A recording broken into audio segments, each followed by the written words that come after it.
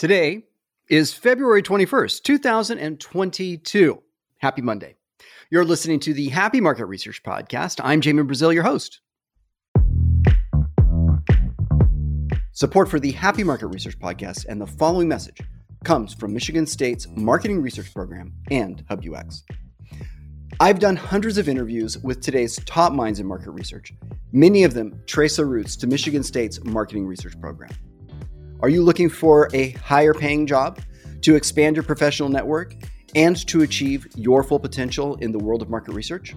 Today, the program has tracks for both full-time students and working professionals. They also provide career support, assisting students to win today's most sought-after jobs.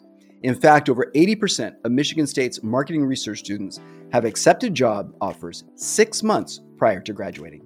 If you are looking to achieve your full potential, check out MSMU's program at broad.msu.edu/marketing.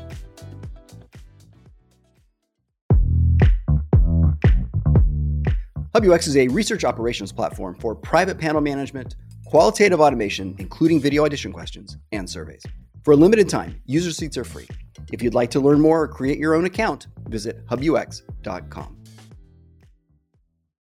This is episode 509, and according to Billboard's music charts, Blinding Lights by Canadian pop star The Weeknd has become the #1 song of all time.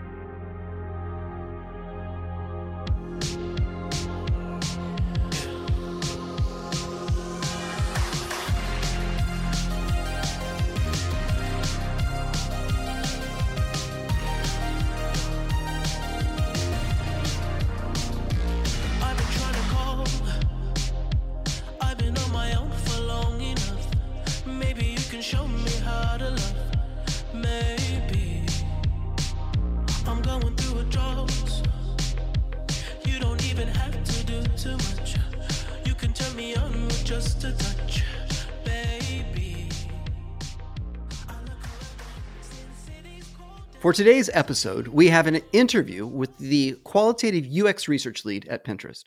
But before we jump into that, I'd like to announce that we may be changing the name of our podcast.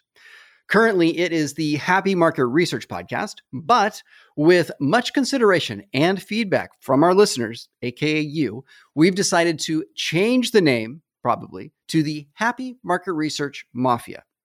Now, I'm kind of kidding. It's a little bit of jest. But for years, we have had 2 stickers.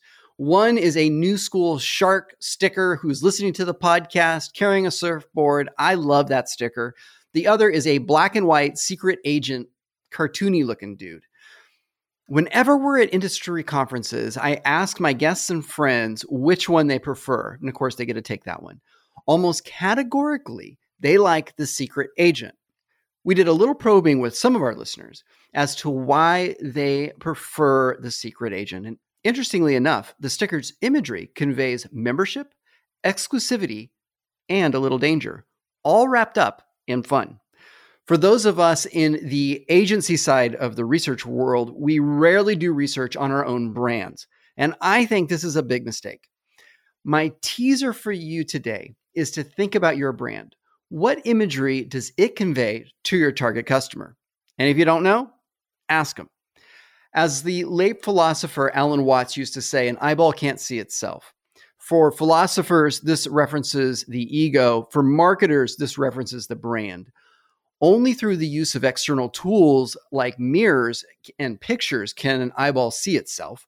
Similarly, we leverage surveys and in-depth interviews and a host of other methodologies so that customers can reflect our image back to us. It is vital that in today's ever-changing world that we are regularly using these instruments to hear from our customers, to understand what they care about and what they think about us as brands. And we as agencies actually are exactly that. We are a brand. So with that, I would like to challenge you to maybe conduct a little bit of research. It doesn't have to be scientific. It could probably be a conversation with just a handful of customers about what they think about your brand. Get their feedback. The results might surprise you. All right, here's our interview. I hope you enjoy it.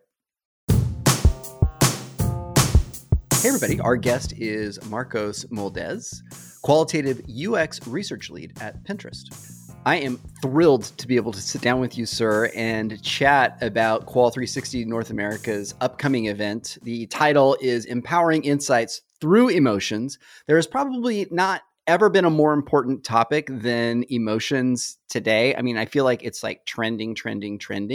It's all about creating, right? Yeah, it's about creating moments. And your topic is co-creating the future, which I'm already in love with that whole framework, because why don't we do more co-creation instead of these like single kind of, I'm going to go this direction.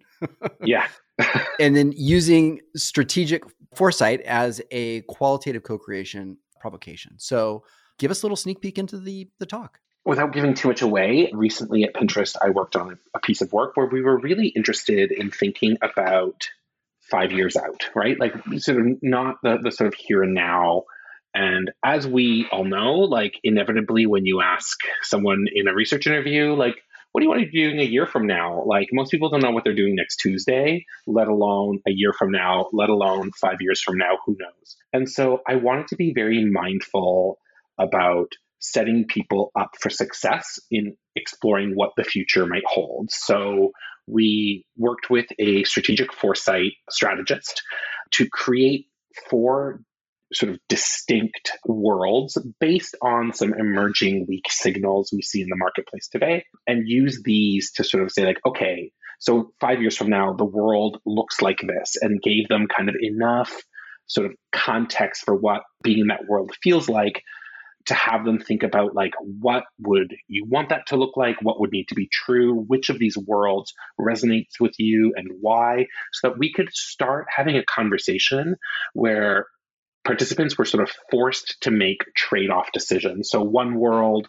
had some, or rather every world had positives and negatives. And so it was around seeing where, like, what were the trade-offs people were willing to make for what purpose. So I love co-creation. I think who better to tell you sort of how to design than the folks who you're sort of have in mind. They're the experts of their lives.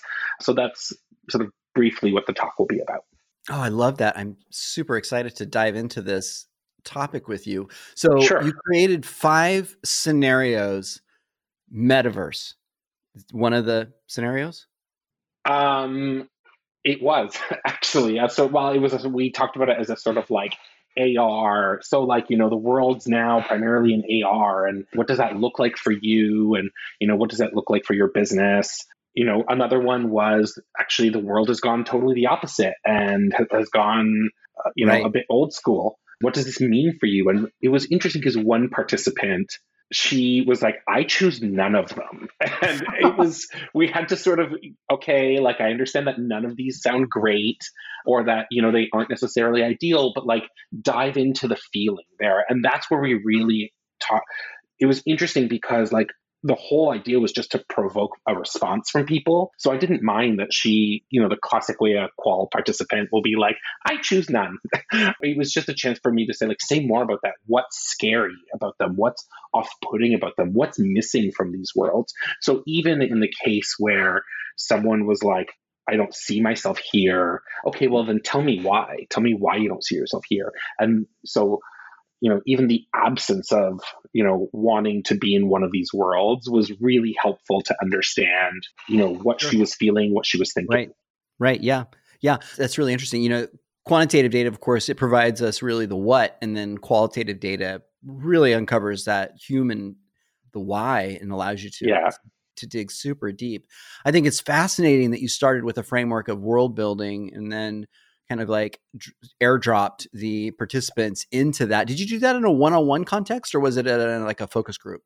It was in a focus group. In the case of this specific project, we were going for sort of casting a wider net. And what we did with this focus group actually was 3 rounds with the same people over the course of 3 weeks. So we introduced the future worlds in the first conversation, and we sort of kept coming back to them as we brought co-designed stimulus back to the participants every other week to say like, okay, so, Janet, not her real name, you picked X world. is this what you had in mind? And she was able to sort of say like, no, it looked a bit different, or it's missing some sort of key functionality. The idea was to sort of use it to provoke thinking and then to sort of inspire our designs that we would then bring back to them for more feedback. It's really interesting how you said sometimes you would just get the negative. It is actually, a lot like creating a statue. And I forget which famous sculptor said it, but the gist of it was, the quote was, the figure is in the stone. My job is to cut away all the things that are in the way, right, of that. Yeah. Of that image. And that's a lot of the methodology, it sounds like, or this specific approach to understanding these what if scenarios. So I'm an anthropologist sort of by training, and I'll never forget one of my sort of mentors always said, sometimes like absence is just as important as presence. So like what someone's not talking about or what someone is choosing to like not acknowledge can tell you just as much as to the thing that they're happily willing to sort of chirp on about for hours and hours and hours. And so I know like there's that thing that is floating around LinkedIn, like, oh, if Thomas Edison had asked people what they wanted, they would have said brighter candles. And like, I don't know how much I buy that, to be honest. I think people have a very good sense, like what they need at a sort of like more kind of emotional level. So if you can get people to talk about their feelings or, like what triggers an emotion or an affect or what triggers a specific response to stimulus, that can sort of get you beyond the like, what color should the button be? What color should the case be? To that, like, what needs to be true? Like 5 years from now, what is it that you want your business to look like? And what would that unlock for you? Or what would that feel? We were talking to business owners in the case of the study, just keeping it vague for NDA purposes. But I like to sort of approach research as someone who sets up the conditions for conversation and then gets out of the way and lets the participant drive. Because I find, at least, that they can bring you to really cool and interesting places. And as it's our job as researchers to kind of stay on track, but also give them room to show us what they want to let them show us what they want to show us. You got to let it breathe, and we can. Yeah, and we can, you kind of have to let a participant cook a little bit and in their thinking. And so I love to sort of play with like anything that can help to sort of provoke a response, and then let's unpack that response together in a way that feels respectful and safe, of course. Right. No, that makes perfect sense. What really stands out to me, and you referenced the Thomas Edison quote, I think Henry Ford there was a similar one, right? About a faster horse versus a car. But really, to understand the customer in a lot of ways, I think in a modern framework, we need to be the customer. We need to, right? We really need to be able to viscerally connect with the pain that they're trying to solve when they're using our products or services and that subsequent journey, and why we're better than the competitive set, how they're solving those problems now. Right? So I think a lot of times in research, we put too much burden on the participant to know what the answer is. In your example, 100%. The light bulb, but they just, they're not built that way. Humans aren't built that way. We're not rational beings. We're emotional beings. It's our job, right, as researchers and innovators, to bring that innovation, that light bulb view into the market. Exactly. And I think it's our job to hear from our participants or hear from our consumers or our customers, like what's missing for you that would make your life easier, or that would, make your life categorically better in the sense of like, I'll feel happier, I'll feel more balanced, I'll feel more rested, whatever that may be, and take that away and use that to help iterate and sort of help to design a solution that isn't rooted in like, what color do you want the button to be? Or, oh, Susan wants a brighter candle. No, like what Susan wants is to be able to read at night. Okay, like let's take that and design a solution. Exactly. That will meet those needs for sure. Yeah, that's exactly right. That's so interesting. I can't wait for this talk. I can't wait to hear. Are you going to be able to talk about the specific worlds? Yeah, I got permission. So still sort of putting stuff together, but pretty excited to sort of bring all this to Washington in March. I did some research, I did a podcast rather with a researcher at, I want to say it was Google, but I'd have to check my show notes. And this is right after COVID hit. So it's like April of 19. And they were talking, I know, and they were talking about the need for companies to have a very strong view on 5-year scenarios that are just like off the wall, not right from current reality, but have some layer of like plausibility, which, usually is it's almost like creating a movie. But if they don't have that, then they don't have a roadmap or a script to follow when or if that particular event takes place. And then they're basically just floundering. This is the thing I really love about bringing foresight to the table. I think the worlds that we used, they might not be true, right? Who knows? I mean, after living the last 2 years we've all lived, the key takeaway, at least for me, was like, we have no idea what's coming. But you're at least able to kind of look to the landscape and say, here's some stuff that we think 5 years from now could be a thing. At least I'm able to say, like, or have a point of view as to how you're going to react. So, how are you going to react if privacy legislation completely changes? How are you going to react if, Facebook builds this VR world that we're all now going to be buying NFT land? I barely understand what any of that means. I think having some sort of 5-year vision that is rooted in at least some kind of reality or some kind of strategy will at least get you thinking about what possibilities exist and find your place within them. And there's a lot of humility we as brands need to have when we're entering into this, because as you just pointed out so perfectly, right? Like Eminem just bought an NFT for, I think it was around $500,000, over $500,000. Yeah, an NFT, and that whole market is being valued at astronomical rates right now. It's targeted to be over $1 trillion. The metaverse is over $1 trillion by 2025. So yeah, we've really got to be thinking about our world and the evolution of the world, regardless of sort of those biases. And it's so interesting. Okay, so shifting gears a little bit, what do you see as the biggest issue that's facing consumer insights today? I think the shift to online, and that's probably such a cliched answer, but I'm a bit concerned that stakeholders have gotten used to fast, online, cheap when it comes to research, right? It's like, oh, let's just get 4 people on Zoom calls and call it a day. Right. And, call me old school, but there's something to be said for the in-home and the in-field, that there's a richness there and a richness to the data and the experience that I think is so helpful. The thing that I'm concerned about for consumer insights in this world of purely online is there's little room for spontaneity and there's little room for play. And to me, those are really the cornerstones of innovation. Oh my gosh, it's such an important point that you're making right now. And this is the problem with brands in a lot of ways is, we're reduced to an annual budget and we have to figure out the allocation of that budget. Yeah. And we need to have a portion of it that's sequestered for, as you articulated, discovery, play, fun, right? We need to be able to operate outside of here's my business problem. Just because you have a scalpel doesn't mean you should perform surgery. And anybody can perform a survey, right? That's not hard to get into any free survey application or paid and create one, launch it, and then get some data, right? But you and I both know that that's not the insight. No, not at all. And I think particularly when I just think about how performative Zoom or, just web conferencing has become, everyone now knows how to be on quote, I'm doing air quotes. There's no camera. What am I doing? That sort of quote unquote, on persona that we all bring. Totally to, works. Yep. I'm going to be my best self from the waist up, but I'll be in sweatpants below.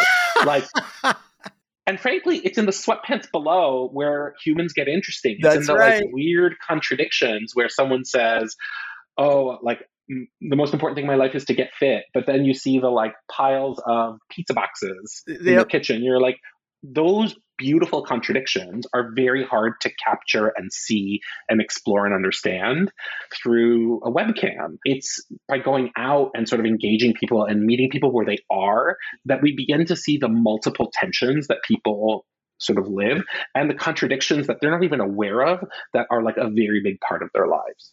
Oh, so well said. Last question. What is your personal motto? So I thought about coming up with a different one because I feel like mine's a bit weird, but I'll be honest and say, be the extra you want to see in the world. Our guest has been Marcos Moldes, Qualitative UX Research Lead at Pinterest. Sir, thank you very much for joining me on the podcast. Thanks so much. It's been fun.